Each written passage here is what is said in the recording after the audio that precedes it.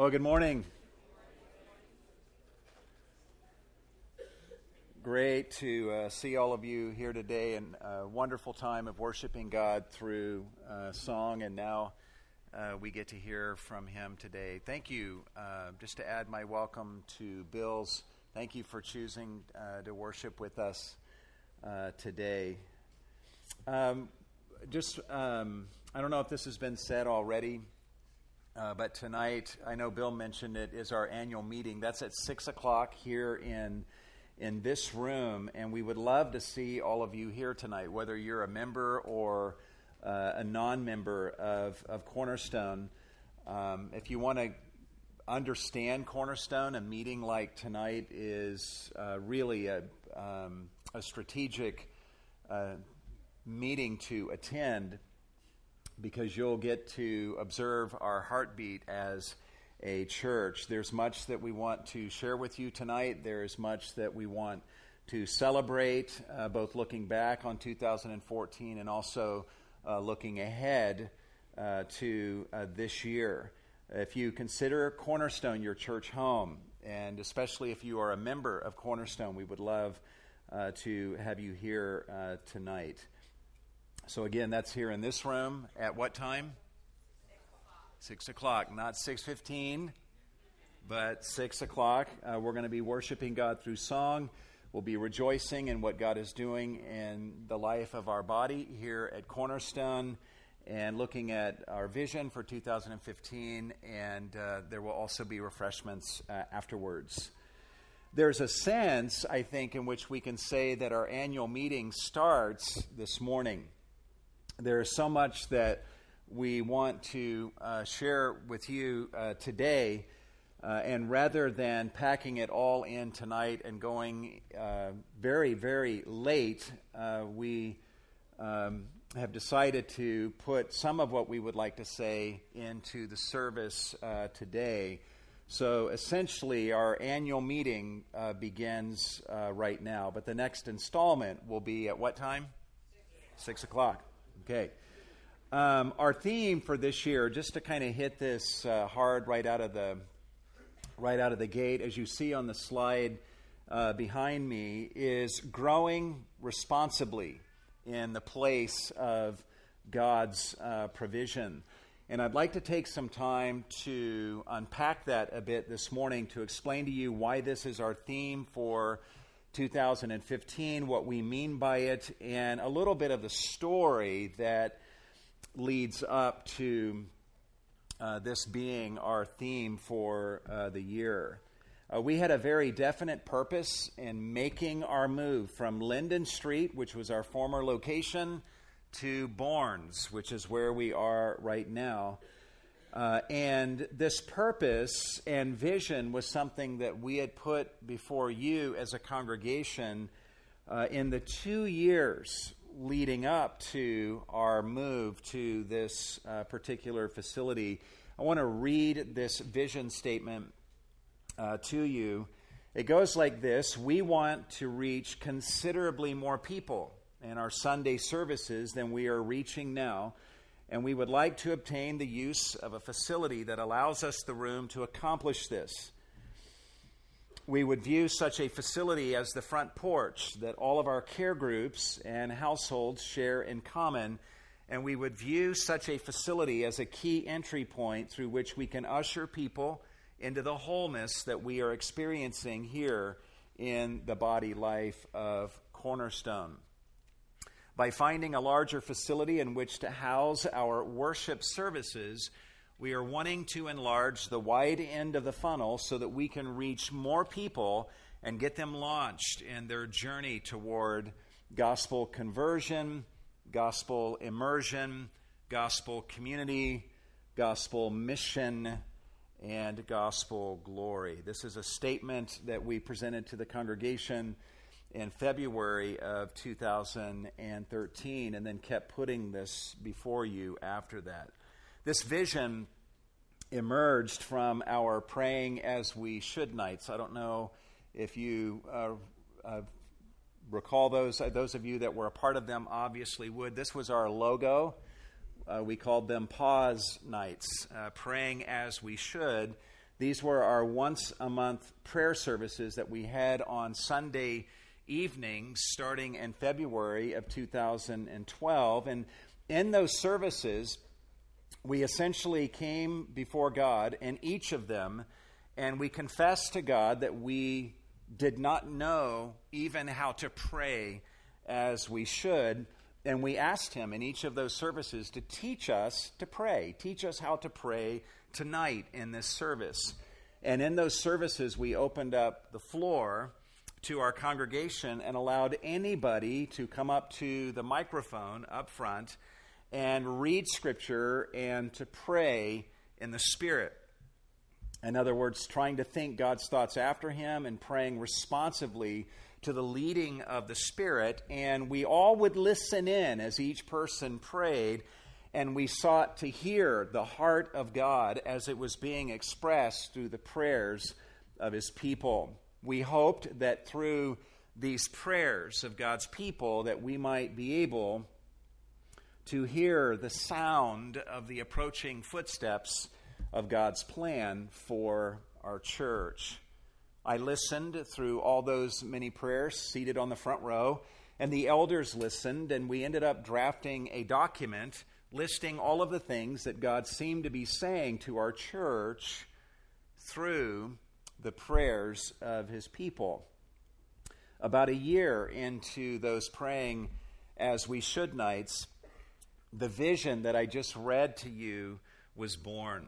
By November of 2012, the elders reached unanimity for the very first time that we wanted to leave Linden Street, the Linden Street campus, at some point over the next 3 years, and to work toward obtaining a larger facility that would enable us to reach more people. The only problem was we didn't know where to go. So we agreed we need to leave within the next 3 years, but where are we going to go? We did not know where it was that God wanted us to go. So we continued the prayer nights, and we kept you updated on how God was working and how God was leading. As things developed, God led us to consider the Bournes Technology Center, where we are today. And as we did so, little by little, our imaginations and our faith grew. And long story short, in November of 2013, the elders decided once and for all to lock in the decision to make the transition from the Linden Street campus to the Bournes Technology Center.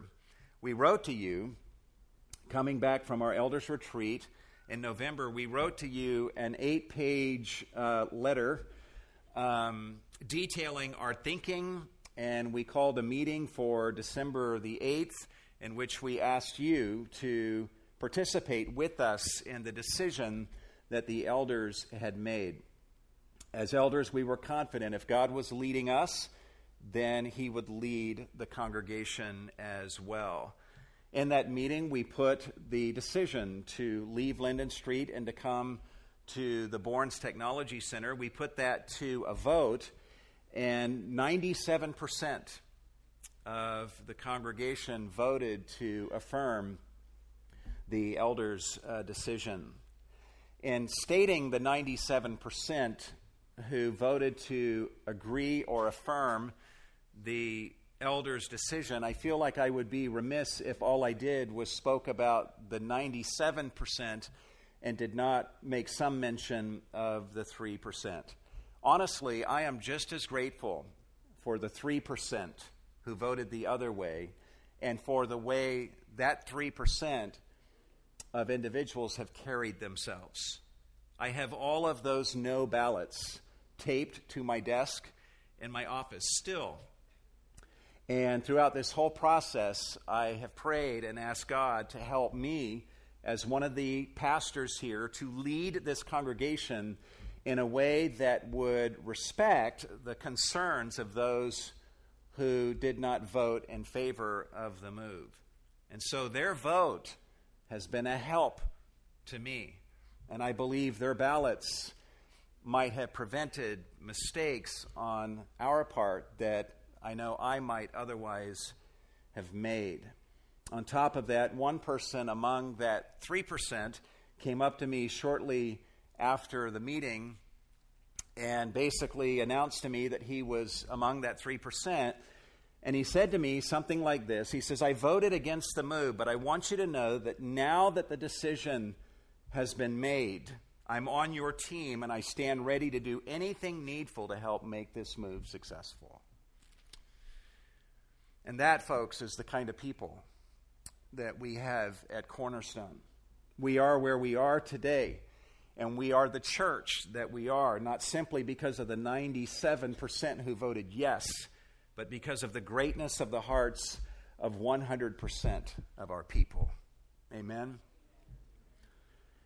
Anyway, based on the decision that was made and the agreement voiced by the congregation, we began the journey from Linden Street to Bournes, and based on the goals that we had for the move and the financial costs that we knew would be entailed in the move, we knew that we needed an additional $50,000 essentially in funds beyond what we already had available.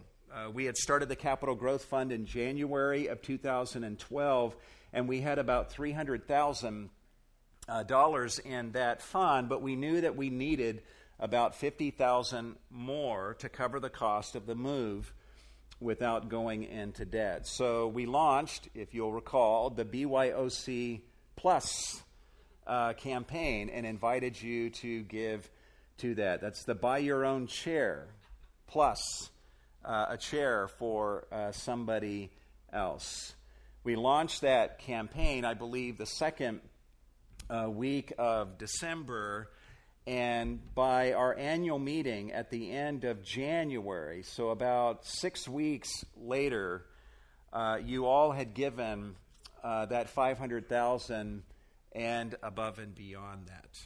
And we were just so blessed by your generosity in giving to that fund. And it's so nice, isn't it, to be sitting in the very chairs that you guys were donating towards back a little over a year ago.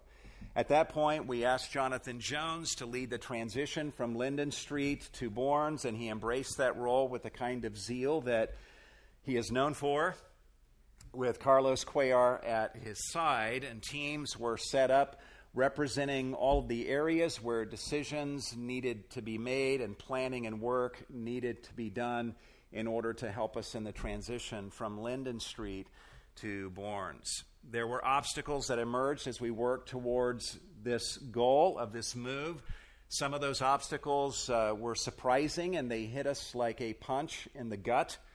But we saw all of these obstacles fall away as we prayed and as we trusted the Lord, and as we shared some of those with you, and as you joined us in praying regarding these things. Again and again, we received nothing but confirmation from God that He was in this move, and that this move was something that He clearly wanted to happen. He showed His favor by tearing down obstacles through the willing hearts and the labor of so many of you, through your generous giving, and also through the guidance that He gave to us at critical points along the way. All of these things were manifestations of God's favor. They combine to show us the favor of God upon this move that we as a church body have made. The first Sunday of July, July 6th, we were here. The first Sunday in September of 2014, we had our grand opening service. And that service, we had more people than we have ever had on a Sunday morning, all in one service. We had more tacos than we have ever eaten on a Sunday morning. And we had more rain than we ever have had on a Sunday morning. And what an amazing day that it was for us. What a time of celebration that we had, celebrating God's goodness. But this was the vision, essentially, that brought us here. We want to reach considerably more people in our Sunday services than we are reaching now, and we would like to obtain the use of a facility that allows us the room to accomplish this. This vision was birthed in prayer. It was communicated to the congregation. We all rallied behind it, and we are now here by God's gracious providence. Our facility problem, which we had at Linden Street, is solved in a way far beyond what we would have ever asked or thought. God has been good to us, and we have so much to celebrate. But what will we do now that we are here? What will we do with ourselves now that God has done all of this, and so many people have done so much to bring us to this place where we now worship?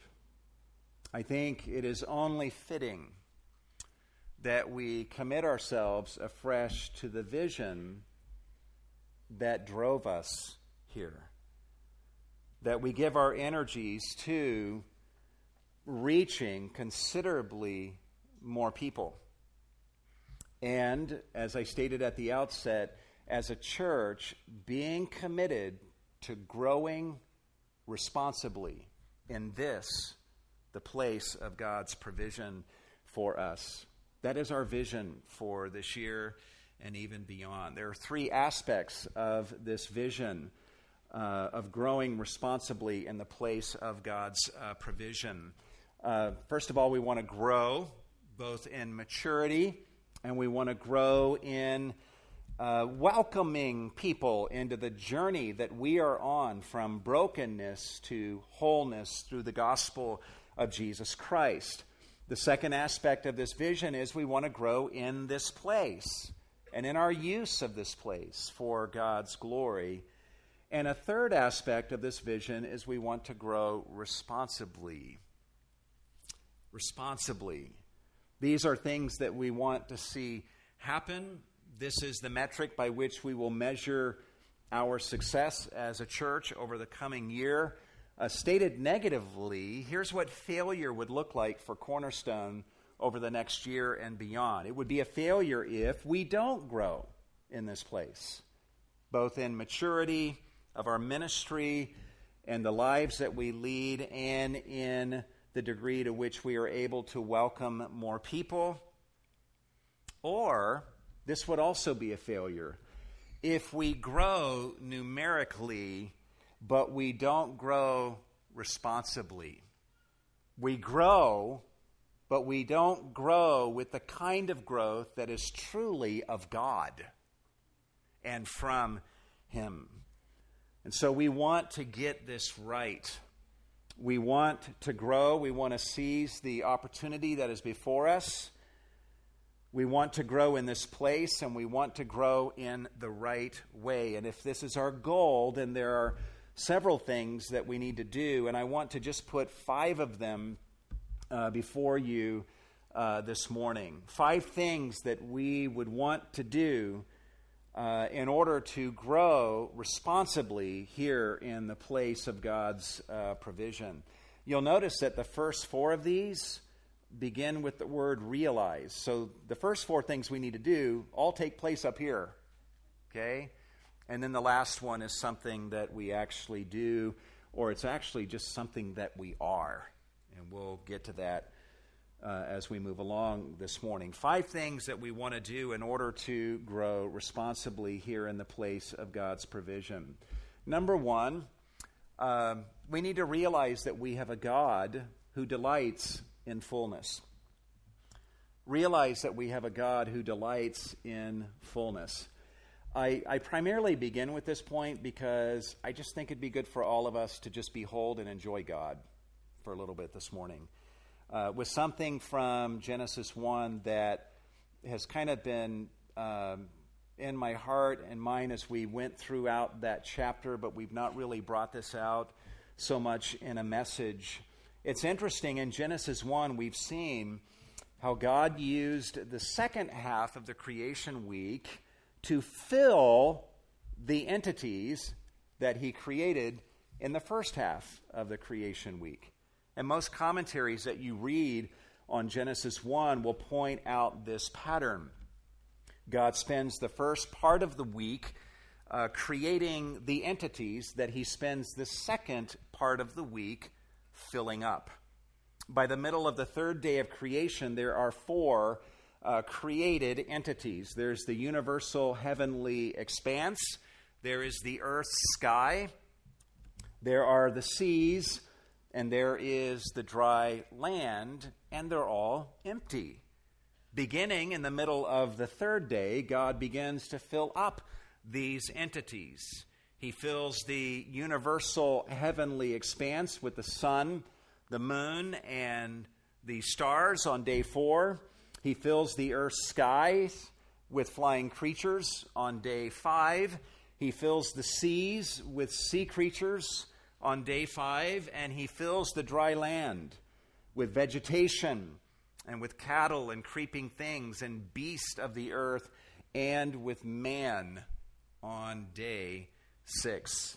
In fact, notice the language of fullness that we find in Genesis chapter 1.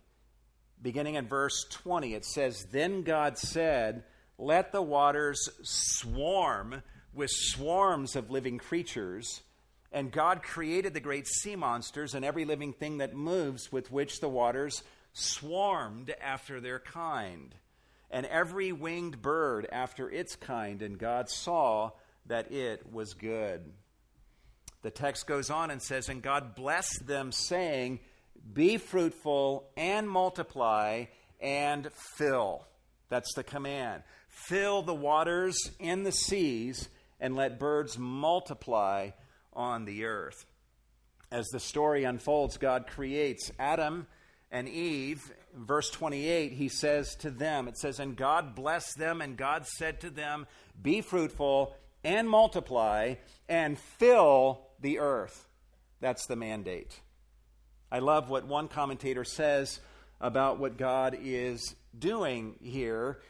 He says it this way: "From these copious beginnings, these creatures are to keep on multiplying until they fill the earth. Every vestige of emptiness is to be ultimately canceled." Quite literally, the picture we see of God here in the second part of the creation week is a God making war against emptiness. This is a God whose single-minded mission is fullness in every direction. Apparently, God is not glorified by emptiness. He is glorified by fullness.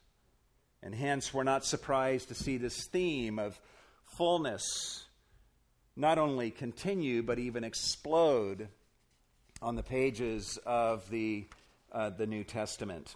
In fact, in Luke chapter 5, Jesus provides his disciples with a miraculous catch of fish that was so huge that the text says that the fish filled both of the boats so that they began to sink.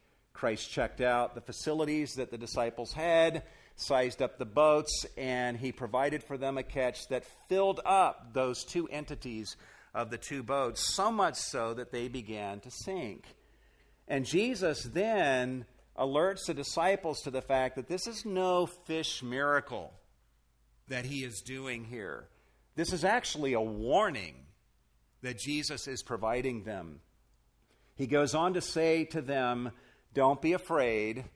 From now on, you're going to be catching people." Letting them know that this is a metaphor for something that is yet to come. And that's exactly what happened. In Acts chapter 2, we learn that the church was born, and we see that it was launched with a demonstration of fullness, which then begat fullness. It says in Acts 2, verse 1, "And when the day of Pentecost had come, they were all together in one place," speaking of the 120. "And suddenly there came from heaven a noise like a violent rushing wind, and it filled the whole house where they were sitting. And there appeared to them tongues as of fire distributing themselves, and they rested on each one of them, and they were all filled with the Holy Spirit and began to speak from that fullness. And ultimately, a crowd gathered, the gospel was preached, and that day a huge catch of fish started to come in. 3,000 souls were saved through the preached word. But prior to the salvation of those 3,000 souls, the Spirit filled the house where they were gathered, the 120, and He filled each one of them. And then from that fullness, all of them began to speak, and a crowd gathered to see and to hear what it was that God was doing. One of the things we learn just from Acts 2 alone, from the birth of the church, is that people experiencing the fullness of the Spirit catch the attention of a watching world. We don't catch the attention of the world by becoming like the world. We catch their attention by being filled with the Spirit. That's God's plan for us as a church and for all churches that claim the name of Christ. The church age started with 120 people being filled with the Spirit, and that fullness beget more people getting saved and themselves experiencing the fullness of the Spirit. And one can only infer, I think legitimately, that an age, the church age, that began with such a demonstration of fullness would be characterized by fullness as well. And that is indeed the case. The language of fullness continues through the New Testament. In fact, in Ephesians 5:18, Paul is speaking to Christians, and he gives them the command, the responsibility. Literally, the text reads, "Be being continuously filled by the Holy Spirit." That's our calling, to be filled by the Spirit. According to Ephesians 4:10, Christ ascended on high so that He might fill all things. That was His agenda and His goal in all of His saving work, and all of the blessings that He provides for us in the gospel is so that we would be filled up to all the fullness of God. That's His will for you and me, and that is that we individually experience the fullness of God. And it is the Spirit that He sends in order to carry out that filling up. The Spirit has been commissioned by the Father to fill us with these blessings all the way up to the very fullness of God. And Paul is speaking to the Ephesian believers, and he's giving them this instruction: be continuously being filled up by the Spirit. The Spirit is seeking to fill you up with the fullness of God found in the gospel. Let the Spirit succeed in that. Let Him fill you with these blessings that I have been reviewing in the early chapters of this book of Ephesians. What we learn from all of these passages is that God is not glorified by empty hearts and by empty heads and by empty lives. He glorifies Himself by filling our hearts with His goodness and with the grace of the gospel, and even by not just filling us, but by giving us even more than our hearts can handle. He loves to hear us say with the psalmist in Psalm 23, "I'm not only filled, but my cup overflows." That's the kind of testimony that God desires to elicit from us. That's the kind of testimony that glorifies Him. That's the kind of lives that He wants us to lead, lives that are characterized by His fullness. And if we as a church want to grow responsibly here in the place of God's provision, we must first turn and look at Him and behold that God is a God who delights in this kind of gospel fullness. He wants us to experience His fullness. If we're not experiencing that fullness, why would we ever even want to invite anyone to join us? We would be their worst nightmare, right? So we turn, we behold God, a God who delights in fullness. His agenda is for our spiritual fullness, for our hearts to be overflowing with the grace and the goodness and the beauty of the gospel. That's so critical to us as a church, being able to grow responsibly here in the place of God's provision. There's a second thing, though, that we need to do, and that is to realize that we have a mandate to grow in the communal experience of Christ's fullness.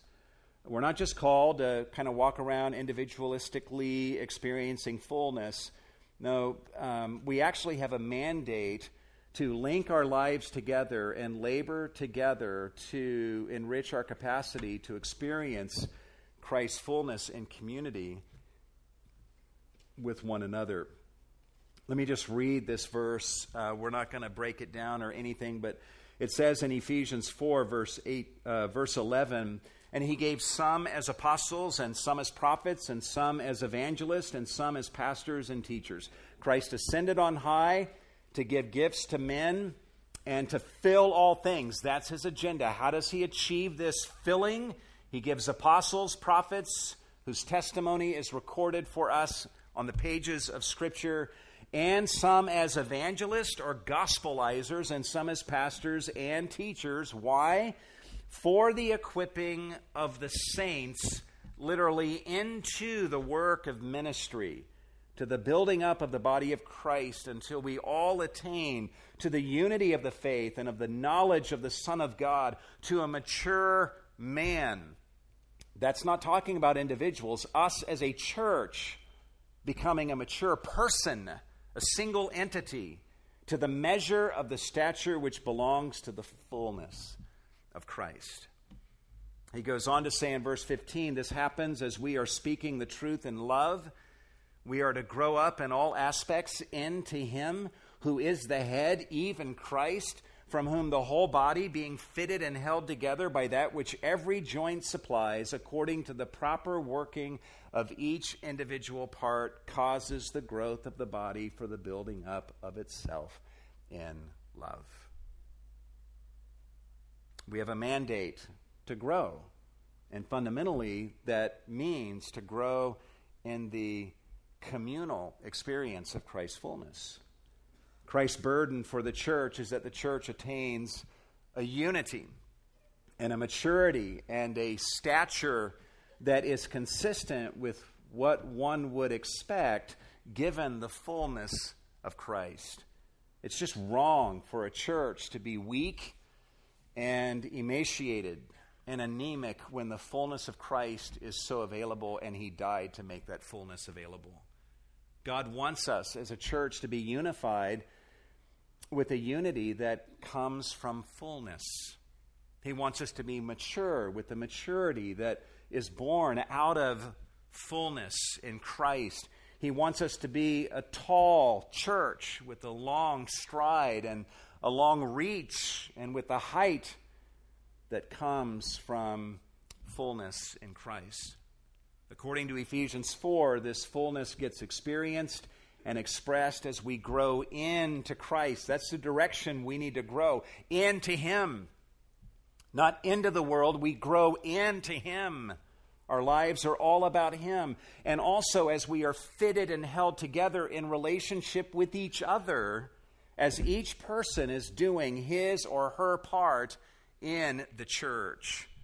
God wants us to be the kind of church that people would look at and conclude that there must be a fullness of something at our core, a fountain of fullness from which our unity and our maturity and our spiritual stature flows from.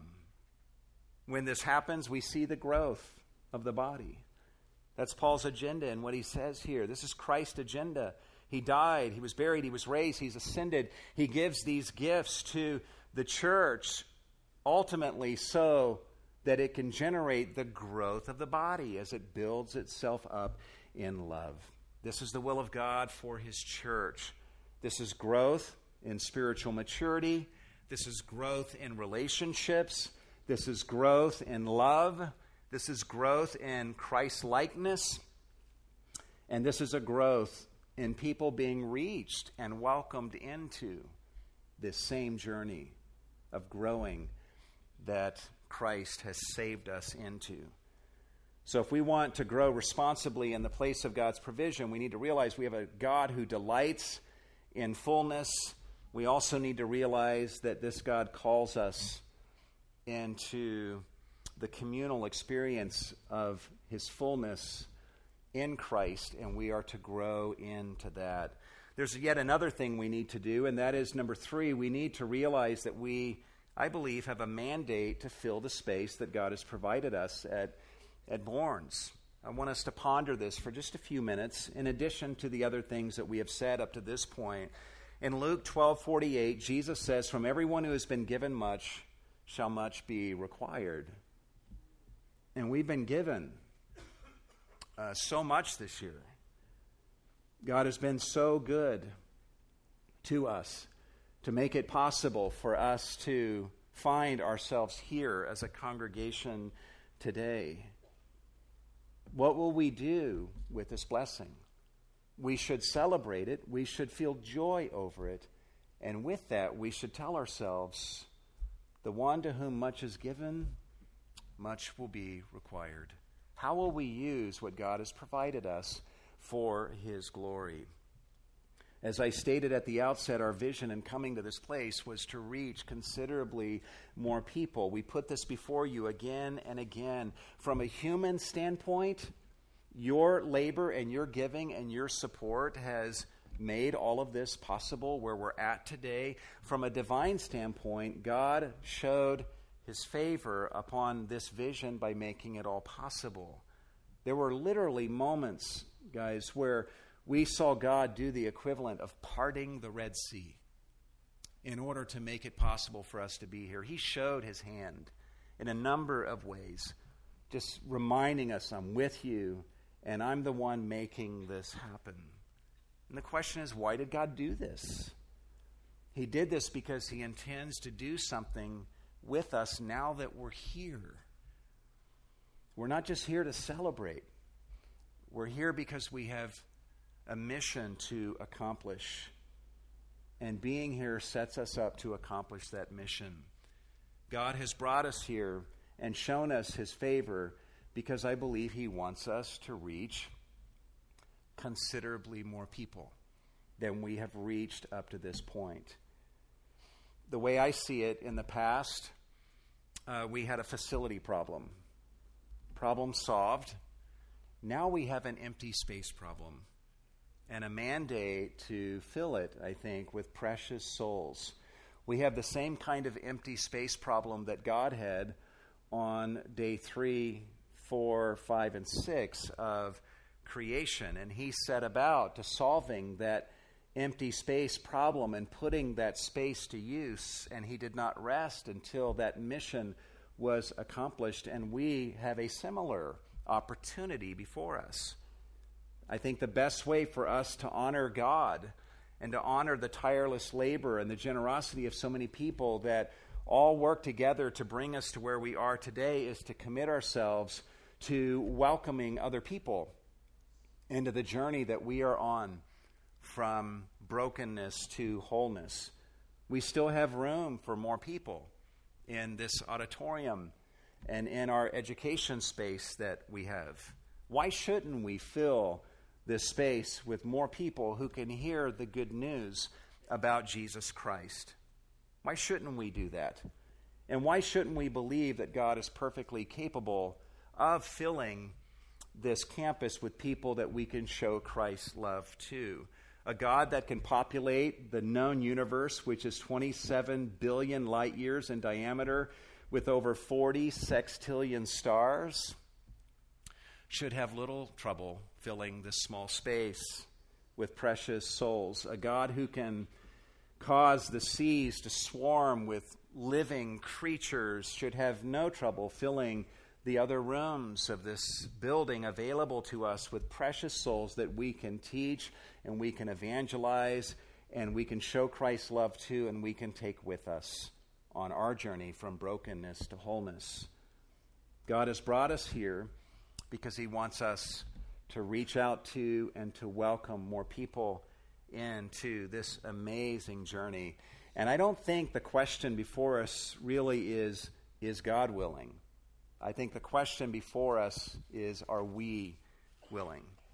And one of the challenges that I have felt in my soul over the last 2 or 3 years is this challenge that I can't and we can't be selfish with what God has given to us. And the two primary things God has blessed us with as a church is Jesus Christ and one another. We have something in those two things that this community desperately needs, and that is the good news of salvation through Jesus Christ. And we also have a wonderful congregation of people who love Jesus and who are on an amazing journey from brokenness to wholeness. I believe this congregation is one of the best kept secrets in Riverside. I want more people to know you. I want more people to experience the journey that we are on from the brokenness of sin to glory in Jesus Christ. And then we get enriched by all those that God brings to us as well. And so we want to grow as a church. We want to grow in maturity and in the reach of our ministry and people being reached and welcomed into what God is doing here at Cornerstone. But our theme, guys, is not simply growing in the place of God's provision, but growing responsibly in the place of God's provision.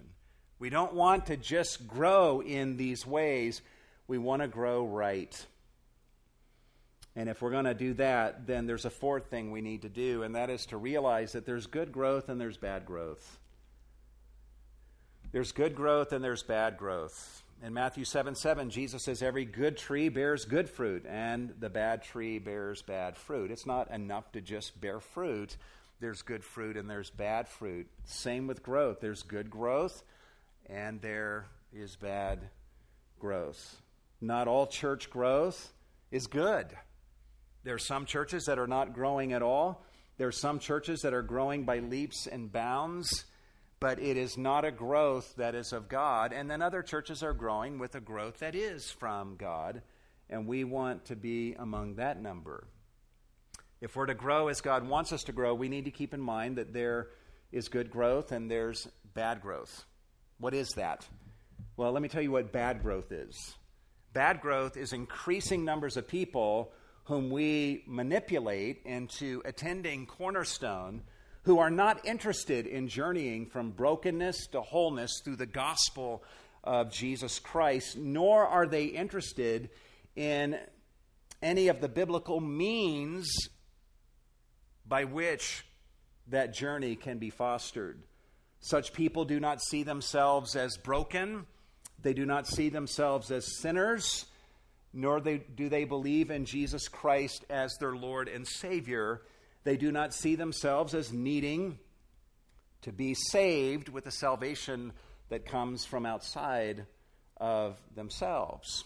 They don't want to hear talk about sin and about brokenness. They just want to be built up and affirmed and told good things about themselves. You know what, guys? With just some adjustments, we can pack this place with such people. John MacArthur says, it is easy to build a massive church full of non-elect people. That's easy to do. We don't want bad growth. We want good growth. What is good growth? Good growth is the addition of people whom God is bringing to us and moving them to join us in our journey to glory through the gospel of Jesus Christ, experiencing conversion, gospel immersion, community, mission, and ultimately on to glory. This is the kind of growth that we want to see. Those people whose hearts God is touching, those people that God adds to our number, not whom we add to our number, those people who, because of the Spirit of God working in their heart, will see themselves as broken sinners in need of salvation through Jesus, and they see themselves as needing to be saved with a salvation that they know they can't produce on their own.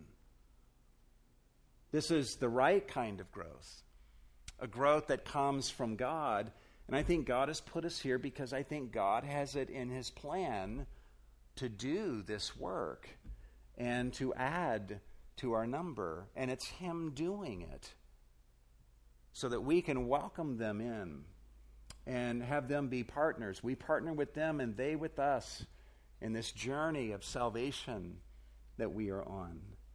This is the kind of growth that we want to see. And I want you to know, as one of the elders here, I'm very concerned that we get this right. I do not just want to grow. I want to grow right. If we grow wrong, that will be our worst nightmare. I want to only grow with the growth that is of God. And so, how do we do that? How do we make sure that we grow with a growth that is from God? Well, this is the final thing we'll look at this morning, and that is, let's just be the church. Let's be the church. In Ephesians 1:22 and 23, Paul tells us that the church is the body of Christ. The church is the fullness of him who fills all in all. The church is the place where the fullness of God is experienced, where God's fullness resides here on earth. It's in the church, Christ Church, as the church does what Christ Church is supposed to do as the body of Christ. And again, if we're not doing this and operating as a church should, why would we even want to invite anyone to join us in whatever it is that we are doing? And even if we are successful to whatever degree, to then stand before God and know that we just played church, we didn't do what Christ wanted us to do, and we stand before God at the judgment and everything we did gets burned up? That would be awful. I want what we do here to last for eternity and to win Christ's approval at the judgment. That's what all of us want. And so how do we behave? How do we do life and ministry in a way that would ensure that we're growing with the kind of growth that is from God? It's good growth, and it actually literally stifles or chases away the bad growth. Well, let's just be the church. Some churches, in an effort to reach the world, lose their identity. They become as much like the world as possible in order to win the world over to themselves.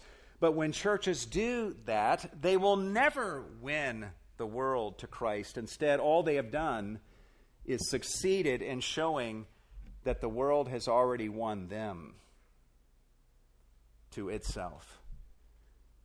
It's kind of sad. The church today is really the only institution I know of that tries to become unlike itself in order to bring more people in. It doesn't make sense. Why does the church alone do this? Try to become as much unlike itself and hide as much about itself as it can when other establishments and institutions in our culture don't ever even think to do something like this. I read an article this week by a guy named Samuel Key where he talks about this very thing that's happening in churches and even in the way that people assess churches. And I've taken what he says here and I've trimmed it down. And I want to just read to you a trimmed down version of what he says. Listen to this. He says, "I'm sitting in a donut shop. I've been here many times and nobody has ever complained about this place saying, this donut shop is too donutty. It's a donut shop, so you expect it to be donutty. No one ever said that a sporting event was too sporty, or a library too booky, a concert too musicy, or a home too homey, a college too schooly, or a hospital too hospitally. Yet I hear all the time that church was too churchy. But what else should it be? And why the double standard? Why do we condemn the church for being about Jesus, your soul, God, spirituality, conviction of sin, heaven, hell, salvation, righteousness, and judgment? The church does nobody any favors when it refuses to be churchy. The church needs to be churchy, and it must stop apologizing for doing so. He goes on to deliver this challenge to the church. He says, "Church, do not hide your scriptures, your sacraments, your worship, your preaching, your service, your call to repentance, your lament, your urgency, or your joy in Jesus. Stand firm. Be churchy. Be Jesus-y. Be the light of the world." Amen. Here at Cornerstone, we will not hide our scriptures. We will not hide the gospel. We will not hide our worship, our repentance. We will not hide our laments. Even some of the worship songs that we sing, there's a lament and a recognition of sin. And some might say, "Oh, don't let lost people see that." We will not hide our laments. We will not hide our repentance. And we will not hide our joy in Jesus and in His amazing grace. We will be Jesus-y. We will be gospel-y at every turn. And we will be light. Not L-I-T-E, but L-I-G-H-T. That's what we're called to do as a church. We are the church, and we will be the church in obedience to Christ. And if we, as the church, want to grow the way that a church ought to grow with a good growth, then we need to be the church that Christ wants us to be. We need to be a church that is committed to the preaching and the teaching and the following of Scriptures. As long as we keep God's Word central, then we will minister to those whose hearts God is touching, and those with tickling ears who hate the truth, they won't be able to stand being around us. See, by being committed to the faithful teaching of God's Word, it creates a separation. It exposes people for what they are. Those that have itching ears for lies and they hate the truth, the preaching of the Word will reveal that and chase them away. Those whose hearts God is actually touching will be drawn to the light of God's Word. The same is true with the gospel of Jesus Christ. The gospel is foolishness. There's no way of dressing it up to where it's not. The gospel is, at its core, foolishness to those who are perishing.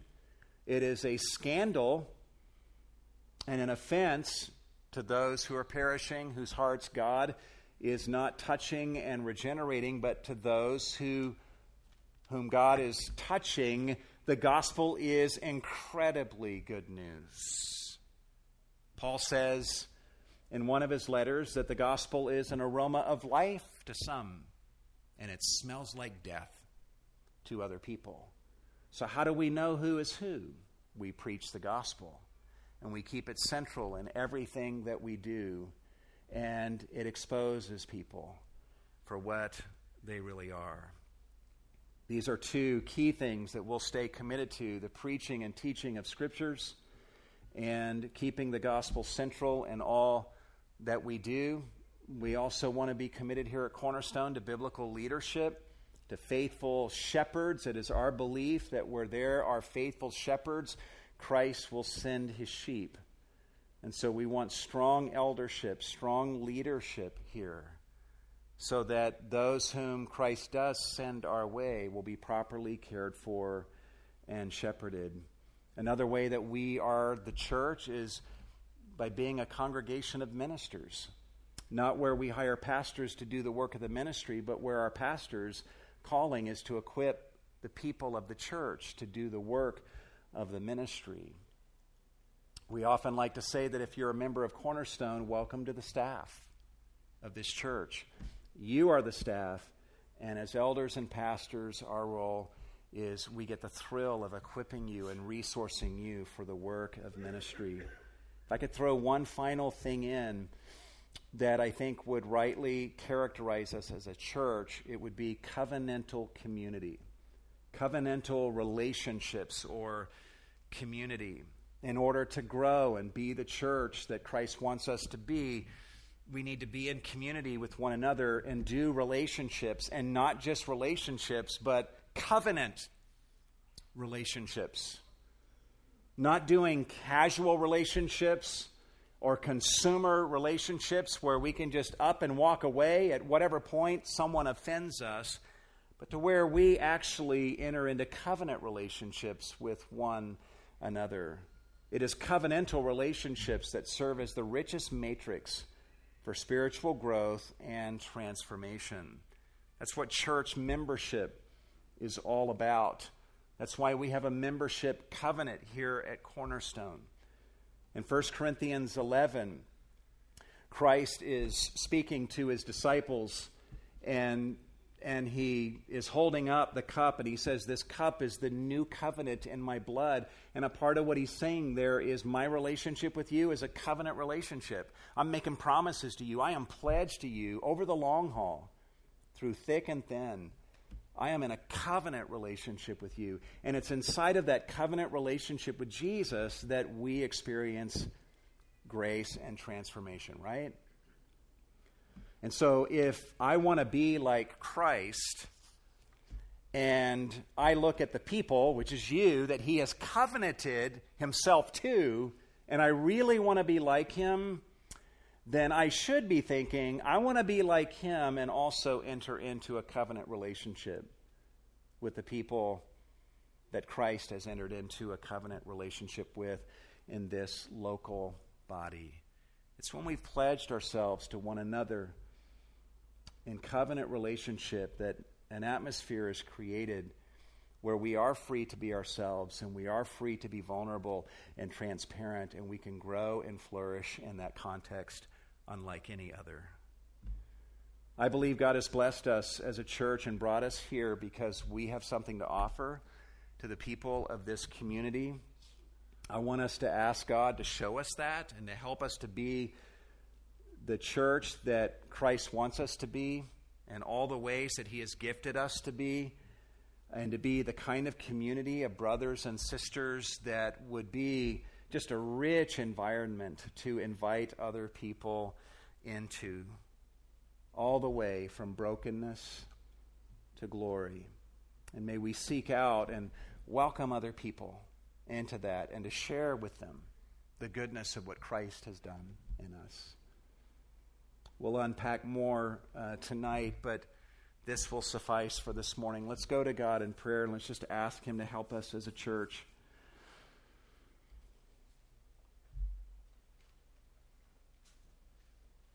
Lord, if there's any here today who have never cried out to you for salvation, I just pray that they would see the beauty of just being a part of a family, the family of God, the family of Jesus Christ. What a blessing that you have saved us, adopted us, forgiven us of our sins, and made us your children. And Lord, we know the day is going to come when we all stand before you and we give an account for how we did church here. And we want to be rejoicing in that day rather than grieved. We're here because I think you want to use us, Lord. There are people that you want reached beyond what we have reached up to this point, and you're calling us into something, and we want to get it right. We want to grow with growth that comes from you in maturity and also in hospitality and welcoming people into the grace of the gospel that we're tasting so deeply of. That's what we want. Where you are the one who brings this about and not us. But we will leave that to you, Lord, in your sovereignty, but we ask you to help us to be the church that you have called us to be and that you have saved us to be. And may we glorify you and touch many lives in the process. We thank you, Lord, for this opportunity to give of our offerings to you, receive these funds, and do much with every penny that is given for the glory of Jesus, in whose name we pray. And all God's people said,